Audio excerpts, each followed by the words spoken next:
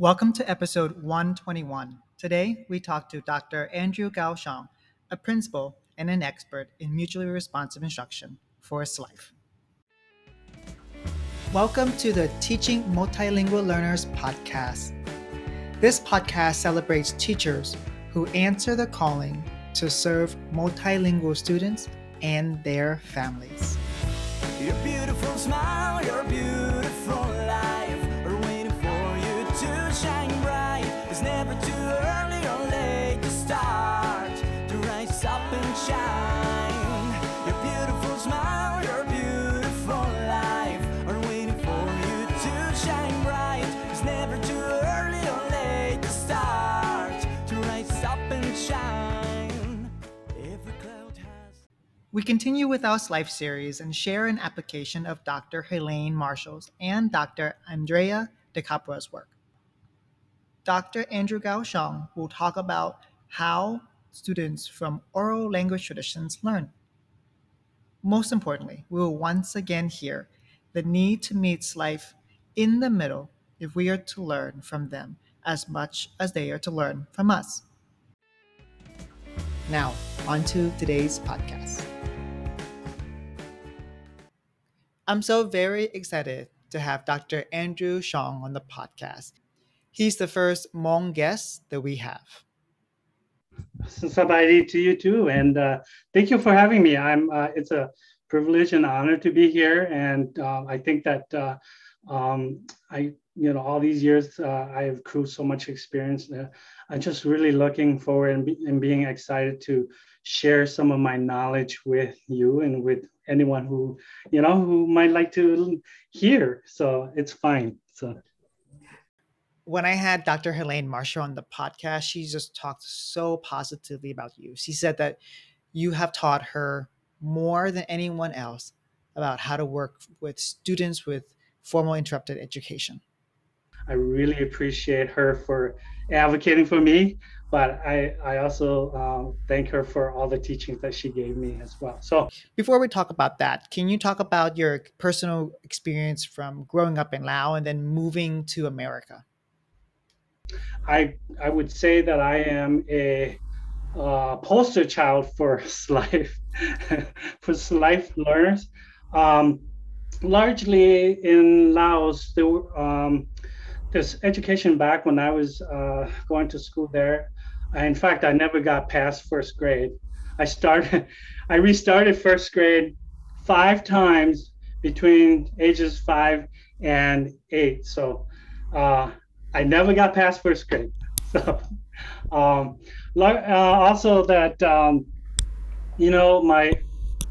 my family and my dad was with the Army, so he was an officer. He was one of the few people that actually spoke broken English. So he was very valuable to the United States military. And so he gets moved around a lot depending on which project they want him to work on. And when he moved, my mom would not stay put. So my mom would drag me along and just go to wherever camp he was stationed at, and we were there. So I didn't get formal education probably more than 3-4 months, at a time, and before we moved to another place and another school. So basically, my dad was my teacher for those years, and that was the beginning of my SLIFE education career. So I didn't learn very much, although I did know Lao and Hmong, and at some point I went to almost a year of schooling in first grade in a French international school in Vientiane. So I don't think it's there anymore. I went back a couple of years ago to look for it, but I couldn't find it anymore. So I don't think they were there anymore. But I was already multilingual, even though I never graduated first grade. I know that you moved to Green Bay, Wisconsin in 1976. Could you tell us about that? English language learners program were not, as affluent as now. So they didn't have a lot of trainings for teachers and for school districts at the time. and basically they just kind of did whatever they could to help, kids who just came over from Laos or Thailand or Cambodia or Vietnam. And so my family and I, especially my siblings, my uncles who were 17, 18, and 19, we were all put in a room where they just kind of held us at the elementary school for a couple of years. So nobody was there. Nobody was teaching us. We didn't have teachers. We had a tutor, a retired nun, and this is so funny because the retired nun would come in and talk to us in English, and we would just stare at her the whole time for about 6 months.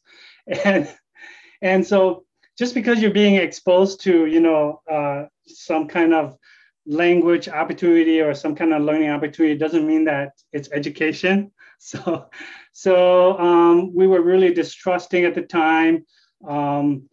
We didn't know whether, they were sincere in their effort to, help us, or are we just in the way, or maybe we're just a burden or something like that.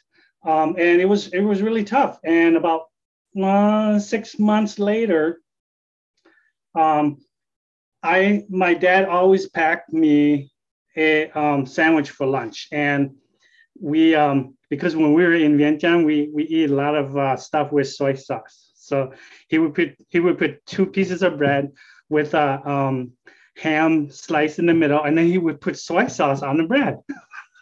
and so and so I would eat that every day for 6 months. And then one day I was trying to make contact because she did everything the same thing. She came in, talked to us in English, took out a book and started reading. And when she's done with the reading, she laughed, and then we're like staring at each other, talking, play game. And so we didn't have formal education. So one day I was tired of it, and I broke off a corner of my sandwich and I gave to her. And to my surprise, she ate it. And that was when I put down my guard and said, "Wow, this lady." Because in the Hmong culture, it's all about eating. It's when you welcome somebody, you serve food. When you go to somebody's house and you give food, that means they respect you. So she ate it, and then next day she came back and she brought me a ham and cheese sandwich, and she broke off a corner just like I did and gave it to me.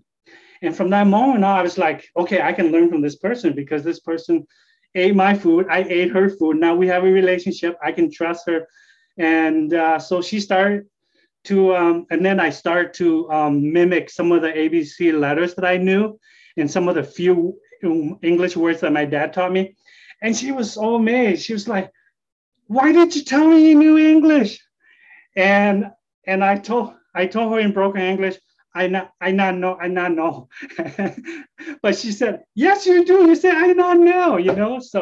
Um, so from that moment on, it was like, flash of lightning, and then everything's opened up. And then she taught me, the consonant, vowel, consonant, and then she taught me to read harder and harder books. And then eventually, about a year and a half later, I was able to go back to second grade, and I was 9 at the time. Yeah, so coming to America and my history of being a slave is much different now than the kids who come over to this country now. I think we have, like, as a principal, I have systems set up so that I can quickly assess how much English they know, how much letters and sound they have, how much numbers they know, and then I would help the teacher design a program and differentiate to where they need me to teach them or need the teacher to teach them, and bring them up to what's the next step up that they need to get to. So it's much different now than when we were sliced back in the mid 70s and early 80s. Does that make sense? I really love that story about the retired nun coming in to just to work with you. But what I love more about that is the story of you sharing, tearing off a piece of or a corner of your sandwich and giving it to her, and then she taking it. And that was the start of the relationship. I feel like that just encompasses everything we need to know initially about working with life because it's all about relationships. Exactly. Had she not eaten my sandwich, I would never have opened up, and then the communication door would never have opened, and then who knows how long I would have to stay in that room. I also feel so sad listening to the story of you being and your classmates or your friends being put into a room with nothing to do until that retired teacher came or the retired nun came and volunteered her time to work with you. I can't believe that's what people called service before. I just came back from a visit to um, uh, Arkansas, and largely there's a school district that called me because they knew me as a administrator for the St. Paul Public Schools up here.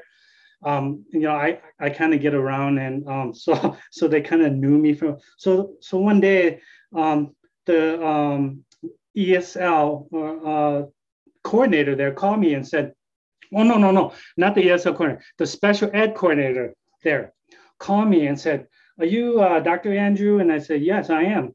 And she goes, 'Do you have any advice for ESL teachers?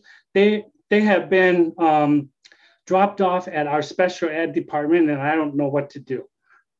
And so I went down there out of my own time to just visit them, to see their program and see if I can give them hints and suggestions to help them develop program. I brought some ESL programs that we have from our district to go down there and show them. I brought some Hmong English dictionaries down there for them to use. And so we develop a lot of the SLIFE curriculum up here. I was one of the first few administrators who was helping write SLIFE curriculum for new kids to the country, as well as other kids who were born here and lived here, but they have had experience in SLIFE for a long time. So here in our Twin Cities, we have a lot of mobility. We have kids, Hispanic kids, Lao kids, Hmong kids who travel a lot. There's high mobility. They move from place to place, largely due to occupational, mobility. So they move back and forth between different states. We have some Hmong students here who moved between here and California because California is the farming community. And then during the off season, they come back up here, So there's lots of SLIFE students in our area here, which is why for a long time, I'm such a passionate advocate for quality education for all kids. So, and SLIFE strategies are really good for mainstream kids as well, because we know now that kids, even if they come from the same place, they have multiple intelligence in different areas and different levels and different pace. And so differentiation has been a big issue and strategy that served my school well in the past, 15 years. So I'm big on differentiation, and I'm big on responsive, teaching mutually responsive strategies.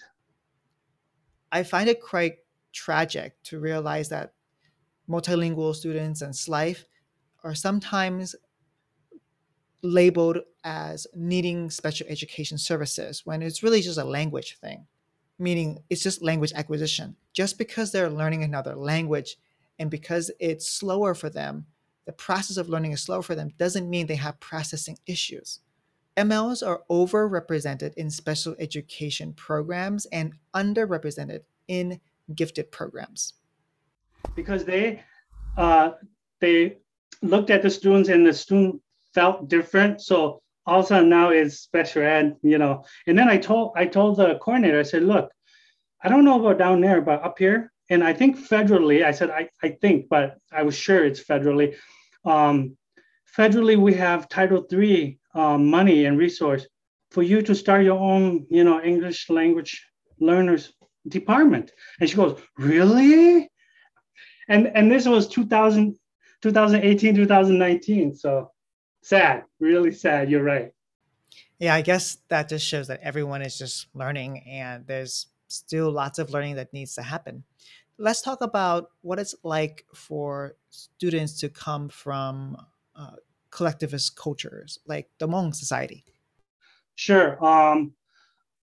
I don't know if you can generalize it to all Hmong, but based on my experience, I have been immersed in Hmong for a good portion of my life, and then now I also straddle between Hmong and Western culture. So I kind of compare the two, and I try to understand what my students are going through or have been going through. So some of the things that I identify as differences are like oral language culture, especially in the Hmong community. Everything is relational. Everything is relational.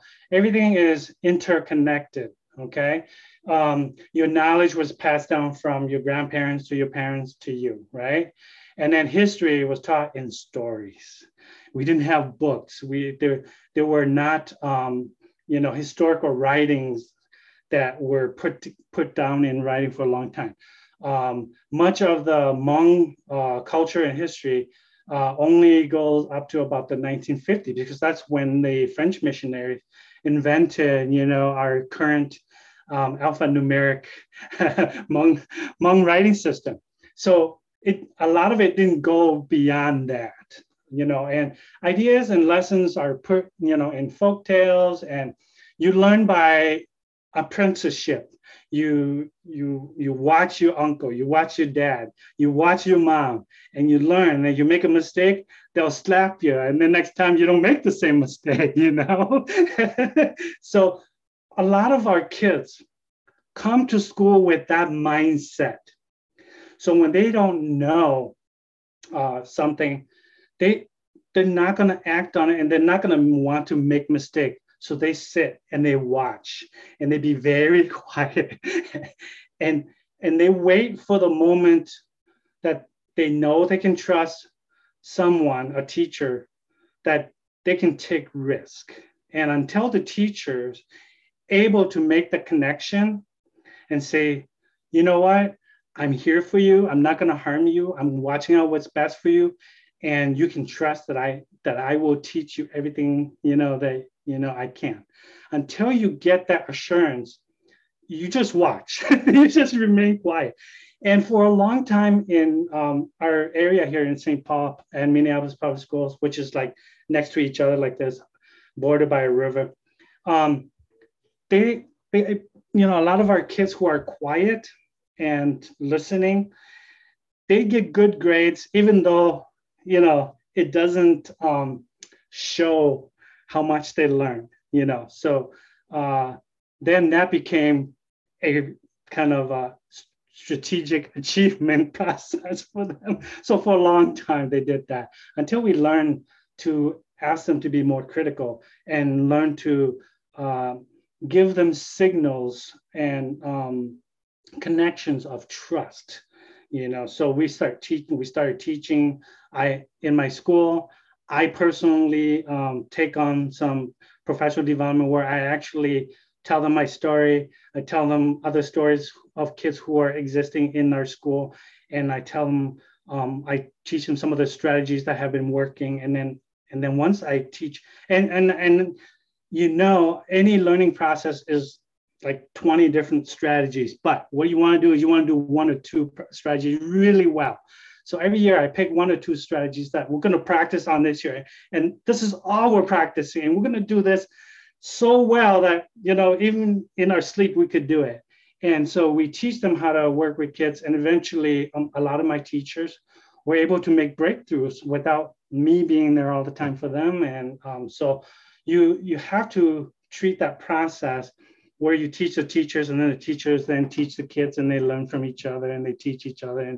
And then once you have that relationship and connection going, there is no limit to what the student and the teacher could do together. So in all the schools that I've been principal at, that was always been, my goals, to make sure that, I am an advocate for quality education, and that I take the lead charge in making sure that, since I'm the instructional leader, that I model it and that I reinforce it with support and resources to make it happen. So yeah, so that's kind of what that process is like, especially for oral language learners.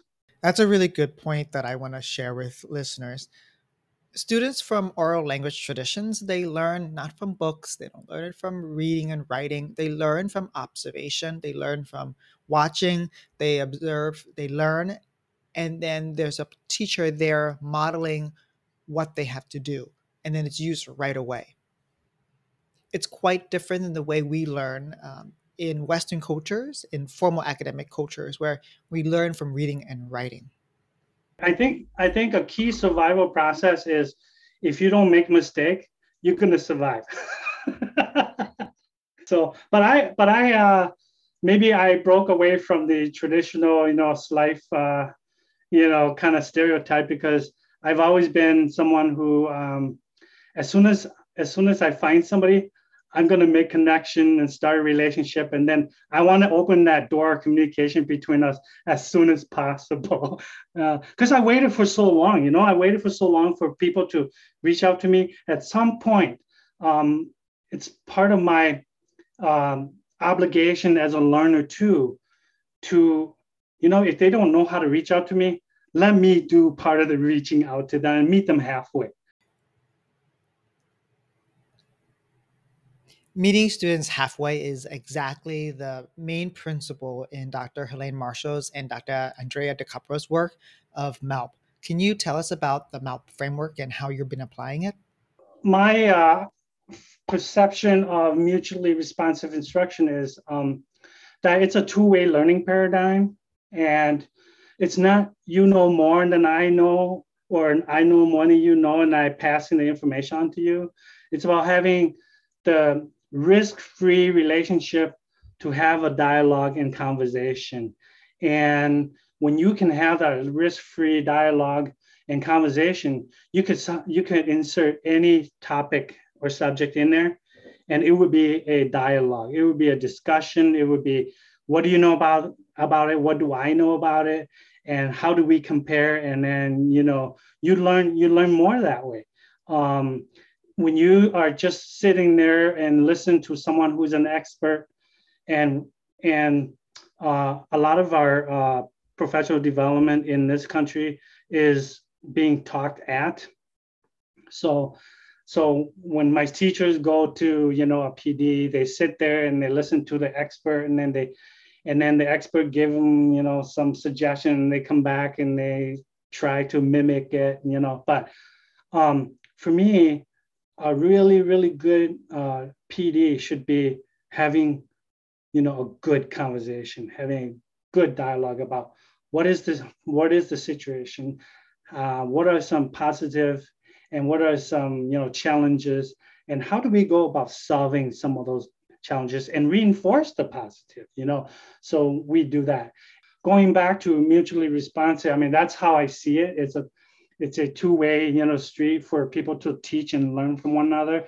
And a lot of times, teachers have the difficulty and challenge of bringing themselves down to the level of the kids, to where we are mutually learning and teaching each other, So again, as a principal, I always teach my teachers, check your ego at the door.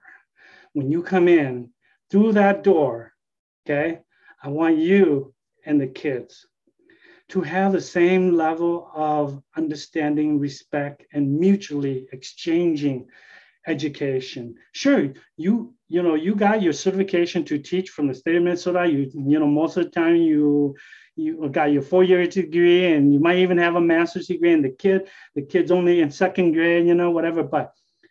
But human to human interaction always demand respect and mutual responsibility. And I always teach my teachers that, and I always teach my kids, my students, that as well. So it's about that relationship. And Dr. Marshall already explained really well, how important and influential establishing relationship is. And I won't go into that, but that is, a key factor in making sure that learning is a two-way street.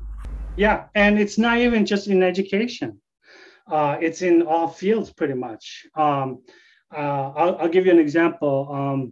For the last 40 years, especially the Hmong elders who came here from, during the 70s and 80s, they still don't trust hospitals and clinics and modern medicine. Okay.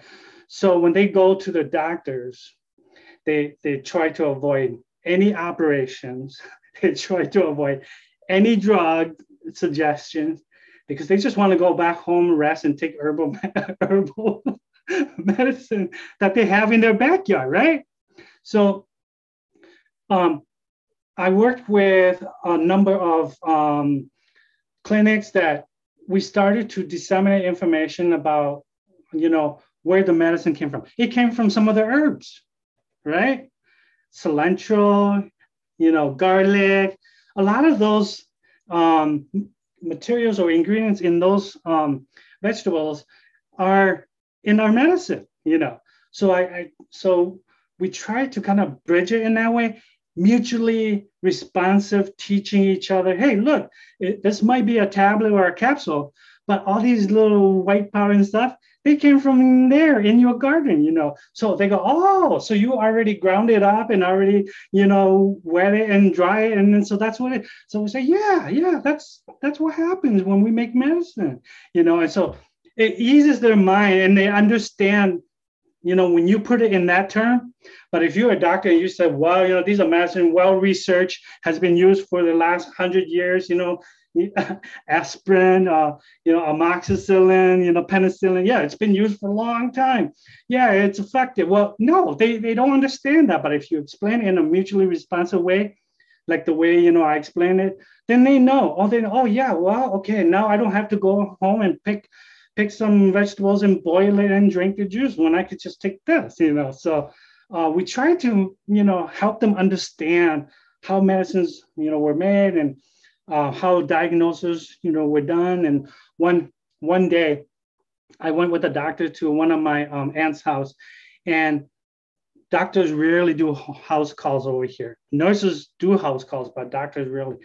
And the doctors went over there, and I told the doctor, I said, look, when you get there, put your shoes by the door,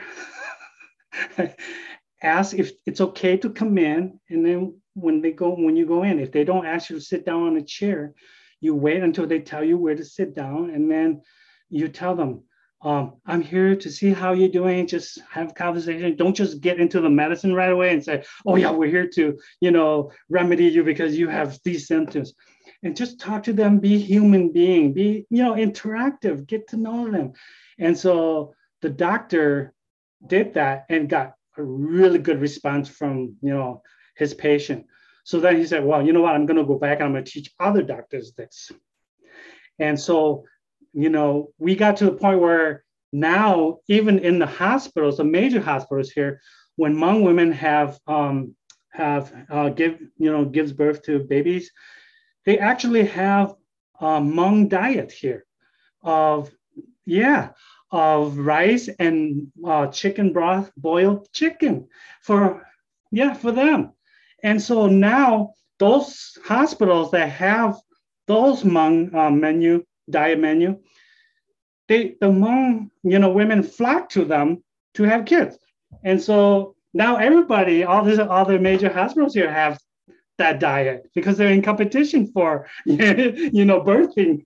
So things are slowly changing, but there has to be a culturally, mutually responsive interaction and learning and teaching one another.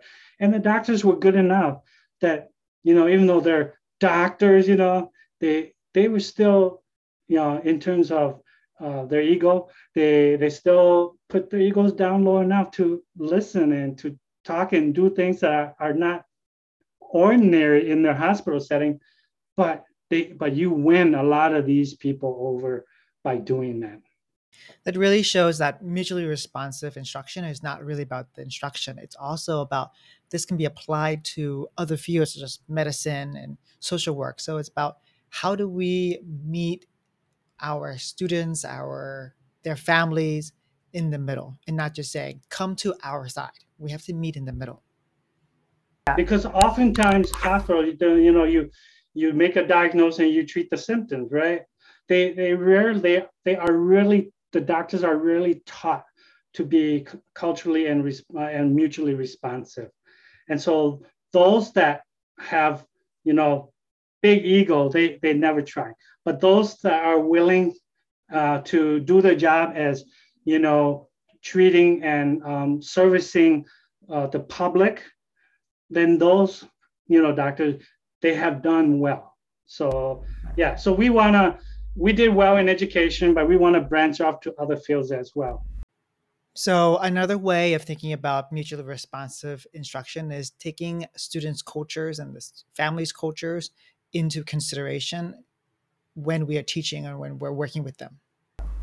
Right, because unless you can help make that connection, it takes longer to make the breakthrough. But if you make the connection early on and you get it out of the way, then everything after that is a piece of cake. So you talked about making connections. So how can teachers make connections with their students from oral language cultures? Well, and I've been instructional leader for a long time, and right now I can sadly tell you that, like especially in St. Paul public schools, we have about 75% diverse population, about 40% Hmong population. Yeah, yeah, and the number of the percentage of teachers of color is only 13%. I can tell you that for a long time, there's not a lot of interconnections, and not a lot of time, a lot of occurrences of teachers being able to mutually be responsive to the parents, the communities, and the kids. I still hear as early as 2018, 2019, when I retired, I still heard a teacher from another school saying, "Here we speak English," Yeah, yeah. And I stopped her and I said, "Hey, when you have time, can I just chat with you? I have I have some feedback, some continuous improvement feedback for you." So I talked to her and I said, "Look, I know you said that, but think about," and I didn't say it was wrong. I said, "Think about how you would feel if a Hmong teacher come to you and say, hey, when you're in our country, speak our language. How would you feel?" And she said, I didn't realize I said that. And I said, yeah, well, it's okay as long as you know and that you will make every effort to make sure that other kids don't feel like that, And I said, I trust that you will do your best, And so it wasn't a, penalty or anything like that. I just like to remind her, and every time I have conversation with people, I just like to remind them, you don't have to carry a big stick. You could just teach them the reasonable teaching moment product, and they will get it. So just like to remind them that, hey, there are other ways to approach other people. That's probably not one. I didn't say that, but just kind of helping them realize that's probably not the only strategy out there. But what I try to do is I try to teach the teachers that I work with, to be more mutually responsive.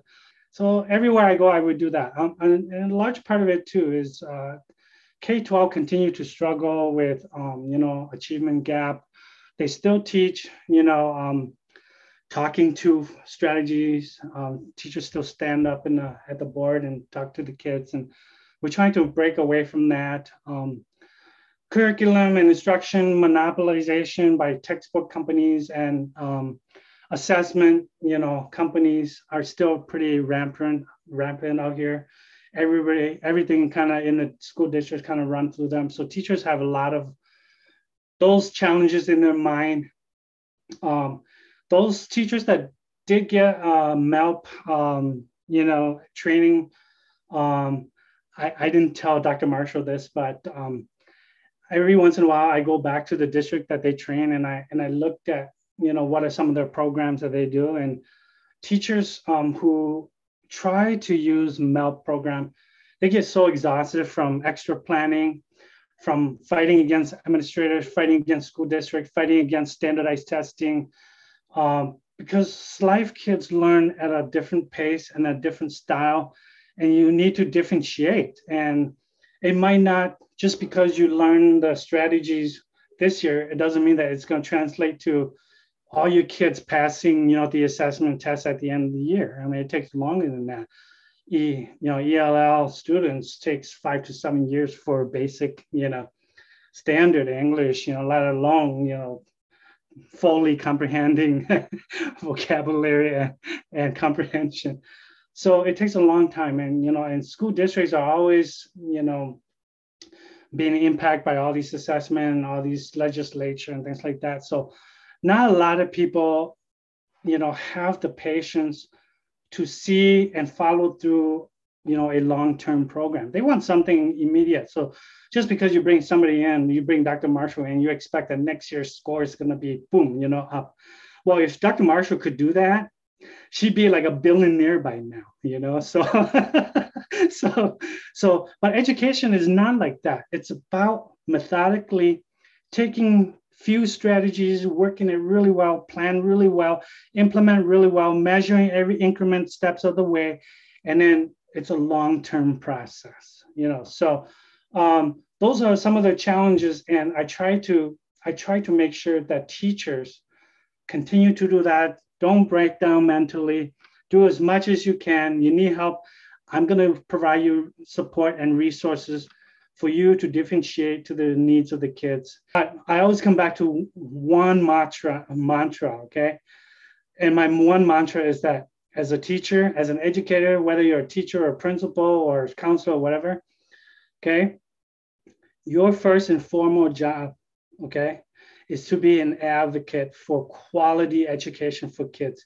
You cannot settle for some achievement and some it's okay for them not to achieve, okay? If you think like that, then education is not your field. What you want is every one of your kids to have some achievement, okay? The achievement might be different, incrementally, but your goal is you want everybody, all the students under your care to show some achievement. And so if you can't vouch for that and you can't advocate for that, whether you're talking to your principal or whether you're talking to your district, administrators or whatever, if you can't do that, then you're really in the wrong field because it's not okay for one kid or for some kids to fail and let them down. So I'm big on that issue. So yeah, but it's also really taxing both physically and mentally as well. And one of the biggest reasons a lot of the teachers have given me over the years to not do it is because they would say something like, well, I can't learn the language. I don't want to go to their house. It's not safe to learn the culture. Yeah.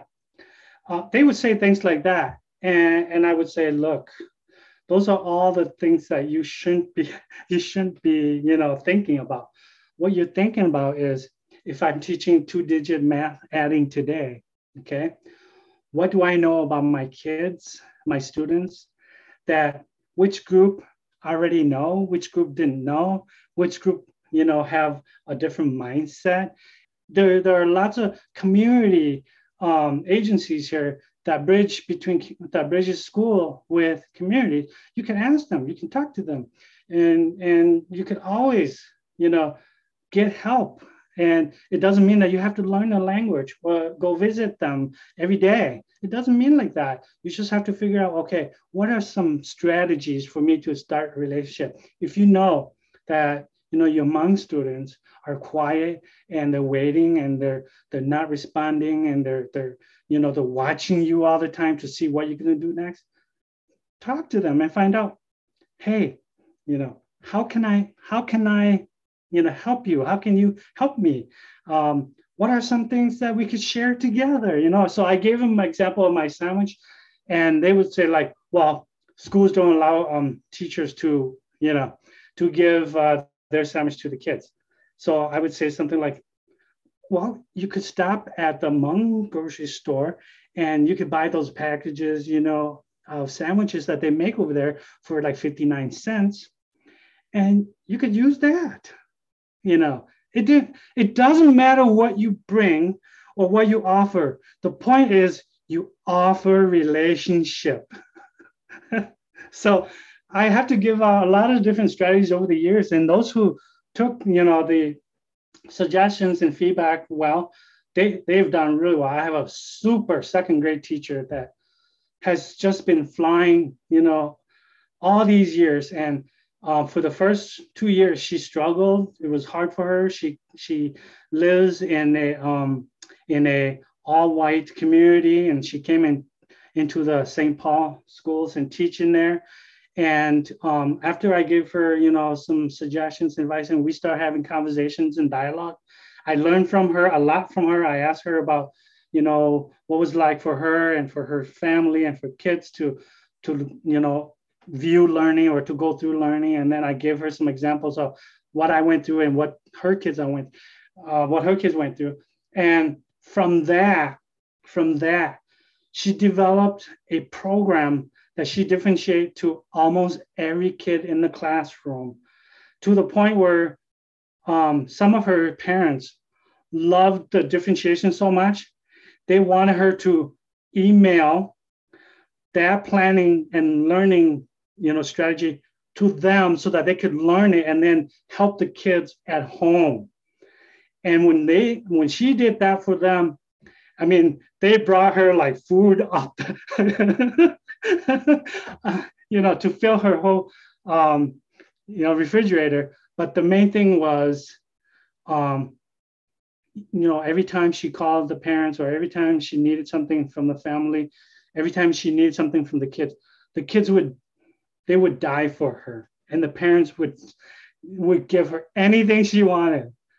So it's about having that relationship, and it's about sharing your life, your life experience with people, so that you can trust each other and you can learn from one another. So this is a good point to talk about. Why is assimilation not an answer? I think largely, to me, assimilation is like a one-dimensional, dominant cultural rules type of relationship. When we came to this country, and through my story, it wasn't a two-way street. They made up their mind that I was like, my family and I, who were school age, were going to put in a room, and that was it, right? It's a one-directional, and you sink or you swim, and you find a way to assimilate, right? It's one-directional, even though the dominant culture adapts some of those strategies from the non-dominant, cultures into the system, but it's their own pick and choosing of what they want, right? We take the good and we throw away the bad, right? Well, to you, good or bad, but to me, how do you know it's bad, right? So when you take something that you think is bad and I'm thinking is good and you throw that away, well, what does that say about you and me? Should I trust you when you tell me to assimilate, right? So it's about doing that. And right now, a big assimilation process that we are still facing, and it's a big challenge in the educational system, is standardized testing, right? So if you don't do well after being in the country 1 year, right, then you were not proficient. You're not standard. Okay. And when you're not standard, then you're not achieving. You're not an achiever. So we have to give you more work, right? We have to let you stay in school longer after school, right? We have after school program. So all those kids who did not make, achievement, during after the test, well, you're going to stay longer. There's more after school programs for you. And then you get labeled, and then pretty soon it's really daunting for you as a student to feel like you've been penalized. And I was going to mention, like, I told my teachers not to say this, but they keep saying this, and even to kids often, where they say, well, I have to teach you, and if you can't read and write by third grade, then most likely you're going to be in jail. They say that all the time, and I can't. And I tell them, I said, don't do that. Don't do that. And they say, it's true. It's research-based. I said, yes, sir. It's research-based in a Western culture. But if you're that kid and you don't understand research and you don't understand the connotation of standardized tests, how would you feel? How would you feel? Put yourself in their shoes. Do you think after hearing that they would trust you? They would put all, they would die for you. They would, put 110% learning, in their effort for you. No, they won't, because you feel so inadequate and you feel so put down that it's hard to come back from. And especially when you're already born with a culture where especially if you come from an oral culture where, you don't want to make mistakes, you don't want to look bad, you don't want to fail, because fail means you fail your teacher, you fail your parents, you fail your whole, community. Then, you know what? I'm not going to take any chance. I'm not going to take any risk. And what I'm doing, I'm going to stay here. I'm going to stare at you. And since I just stare at you, I'm not going to do anything wrong. It's safer to not do anything wrong than to make a mistake and show you that, oh yeah, I failed. I couldn't pass the test, So it's about that. And assimilation has been detrimental to many of our students' growth emotionally, physically.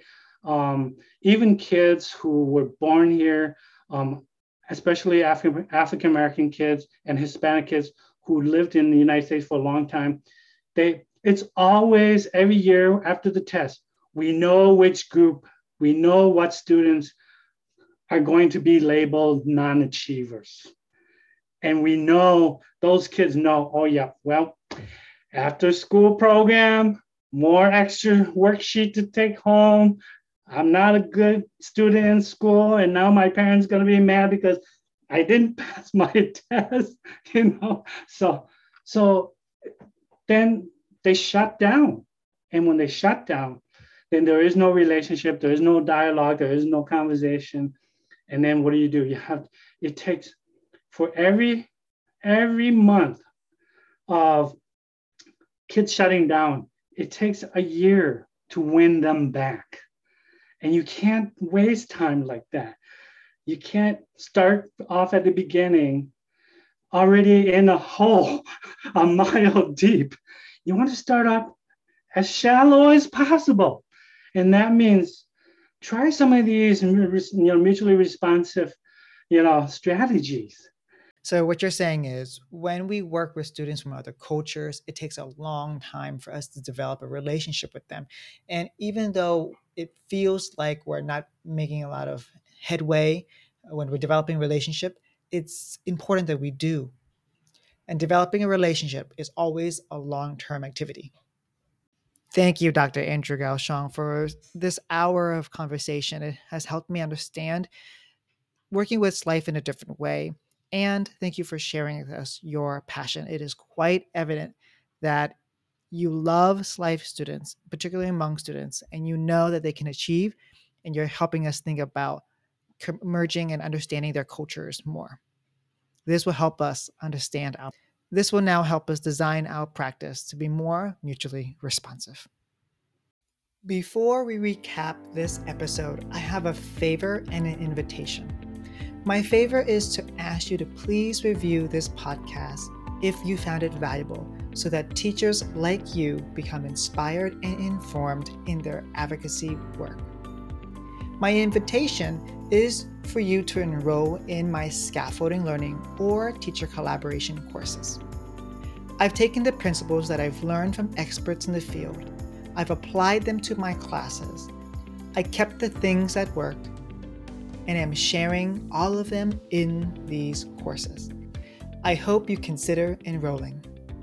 Now, onto our recap. When we ended the podcast, Dr. Andrew Gaoshang and I talked a little more about an analogy that he wanted to share, but we didn't get to record. Let me share it with you now. Dr. Gaoshang said, if we see learning as a force and we tell students that they're going to learn how to read a compass, we first have to tell students why they need a compass, the purpose for the tool, and how it'll help students. When students are going on a journey, we can tell them that they can use a compass to help them on their journey. With this pretext, students will have the purpose for learning instead of just saying, okay, we're going to learn how to use the compass today. This analogy captures beautifully how we can work with life. Our goal is to develop a context and set a purpose for what we're teaching students and how they translate directly to their lives. Once life see that we care about them and that this skill will be used for them in their life, they'll be more likely to learn with us. In the next podcast episode, we'll talk to Dr. Brenda Custodio on her book about life. Thank you for listening. I'll see you soon. Be safe and be rooted in peace. It's your turn to play traffic light teaching. Tweet at me either your red, yellow, or green light from this particular episode. You're beautiful.